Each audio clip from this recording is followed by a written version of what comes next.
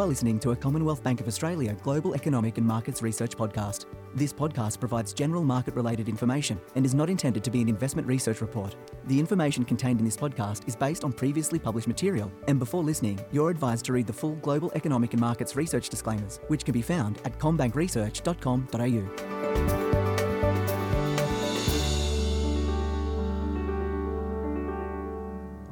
Welcome to the Global Economic and Markets Research Podcast. My name is Belinda Allen and I'm a Senior Economist here at CommBank, and today I'm joined by Stephen Halmerick, our Chief Economist. Stephen, nice to have you on. Thanks, Belinda. Very good to be back with you again. Now, we're going to be hearing a lot from you the next couple of days. So we're recording this on Monday, the 8th of May. We're going to be talking about the Household Spending Intentions Index for April, but we'll also chat again tomorrow night with the release of the federal budget for 2023-24, Stephen. Yes, certainly a lot going on at the moment. I know you had Gareth on about the Reserve Bank last week, and we've got HSI today, and then, yes, the big budget late on Tuesday night. So, yeah, looking forward to helping our clients navigate through all the details.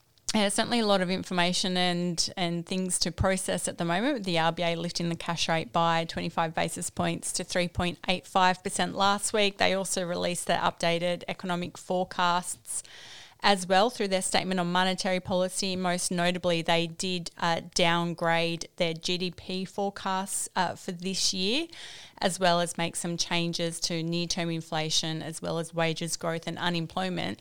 And that really, I think, ties in with what we're starting to see now in terms of the Household Spending Intentions series. We're releasing the data for April on Tuesday, the 9th of May. So just about 12 hours before the budget. But what we did see in April in terms of the Household Spending Intentions Index was a fall of 4.3% for the month. And that annual pace of growth, Stephen, is now really starting to fall. Yes, that's right, Belinda. So, as you say, down 4.3% on the month in original terms in April. But I think that focus on the annual rate is the right way to think about it. So the annual rate of growth edged down to 3.7% in April. That was down from 3.9% in March. And the peak of the recovery was 15.2% back in August last year. So really since August last year to April this year, quite a meaningful slowdown in the annual rate of change. And, of course, that corresponds with the effect of the Reserve Bank's monetary policy tightening, which started in May last year and continued to May this year. And as those higher interest rates impacted consumers, and particularly those with mortgages as well as those with rents, we can see the annual pace of the Household Spending Intentions Index really declining quite significantly. Now, April was a bit of a funny month because we obviously had Easter. We also had the Anzac public holiday as well. So we knew April was going to be seasonally weak just because there were less trading days with more public holidays, particularly Anzac Day and Good Friday, where there are a lot of restrictions on trading. So we knew it was going to be weak. But once we adjust for all of that, so when we seasonally adjusted the data, the HSI index was also slightly down in seasonally adjusted terms as well. So it is suggesting that we are starting to see that pace of consumer spending continue to slow. And the other really important thing to remember as well is when we take into account inflation at the moment, so inflation running at, around that 7% level, it does certainly suggest that real spending is tracking backwards at the moment. So the volume of spending is starting to fall. Yes, that's right. So as you say, it's a shorter month in April, so not surprising that there's some weakness in the index and across many of the subcomponents. And after inflation, that 3.7% annual rate, with inflation running at 7%, is beginning to look quite weak. Now, one of the largest falls we saw in the month was the home buying spending intentions category. That was down 13.9% in April. Yes, that's right. So really driven by a slower pace of home loan applications as well as online searches for the month. But I do think having that Good Friday, Easter Monday and Anzac Day, essentially extra long weekend, really would have had an impact on people's applications or online looking at for home buying related activity. So some softness there, but that did come after increases in both February and March in home buying. So that does correspond with the other information we're getting, which is that house prices have stopped falling and started rising. So we're now expecting house prices to be up, or I should say dwelling prices to be up 3% this year and up 5% next year. So some seasonality in the number in April as the home price data begins to turn. It is certainly turning, particularly in our home state of Sydney, Stephen. And interestingly, that home buying category, when we do look at the annual change, it is now just down by 12.1% over the year, and it did peak at falls of more than minus 20% at one point. So there does look like there is some settling down in that category. One category that has been quite weak has been health and fitness. So that fell 13.7% in the month, and it is actually down 2.4% over the past year. Yes, that's right. So the health and fitness category is certainly seeing some softness in the month of April, and in the year to April, there was declines in things like bike shops, which had been really strong through COVID. So we're seeing some offset there.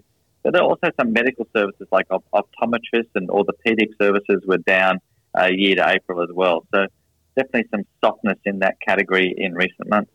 And transport was down as well, so down 10.5% for the month of April. It was up very strongly in March though, so once again some seasonal patterns starting to come through.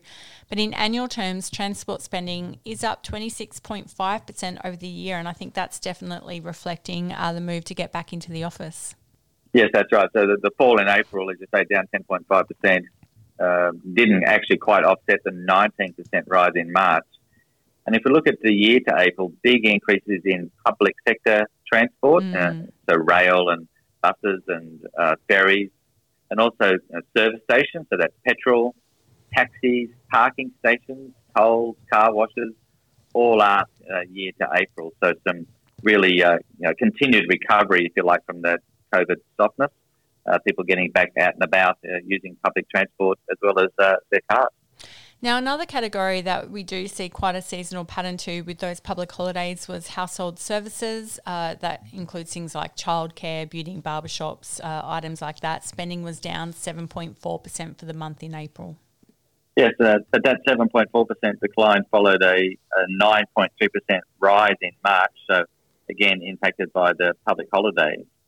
If we look at the year to April, it's up 3.9%, so that's a deceleration from 5.9% in March and certainly well below the rate of inflation.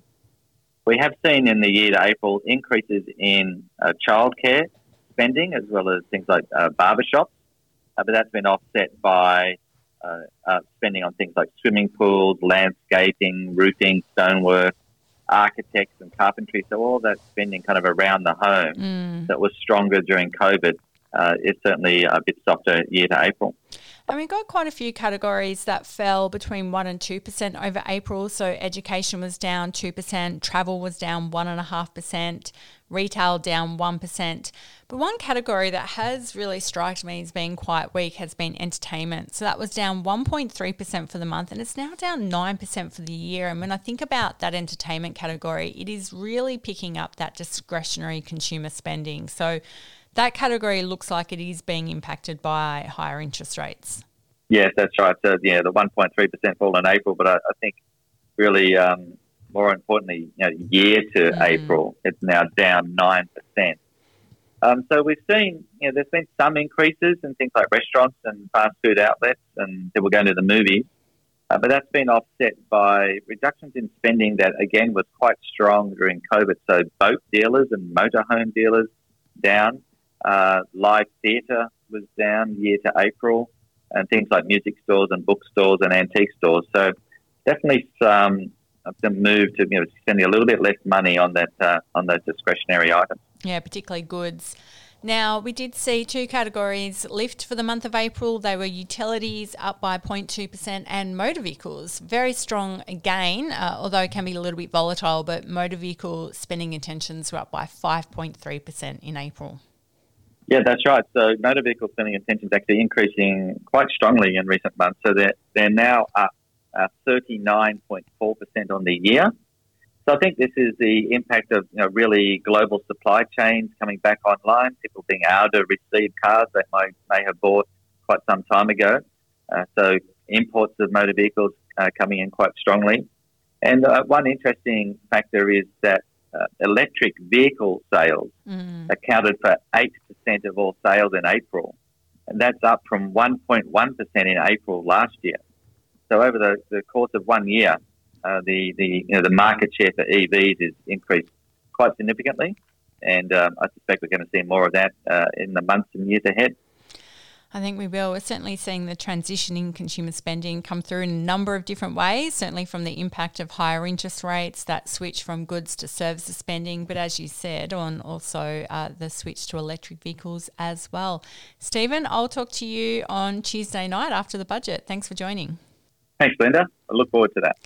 So you can read Stephen Halmerich's report on the Household Spending Intentions series for April 2023, which was published on the 9th of May on combankresearch.com.au.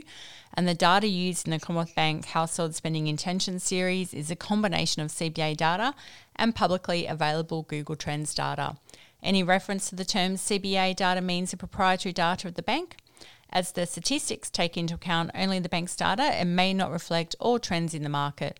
All customer data used or represented is anonymised and aggregated before analysis and is used and disclosed in accordance with the bank's privacy policy.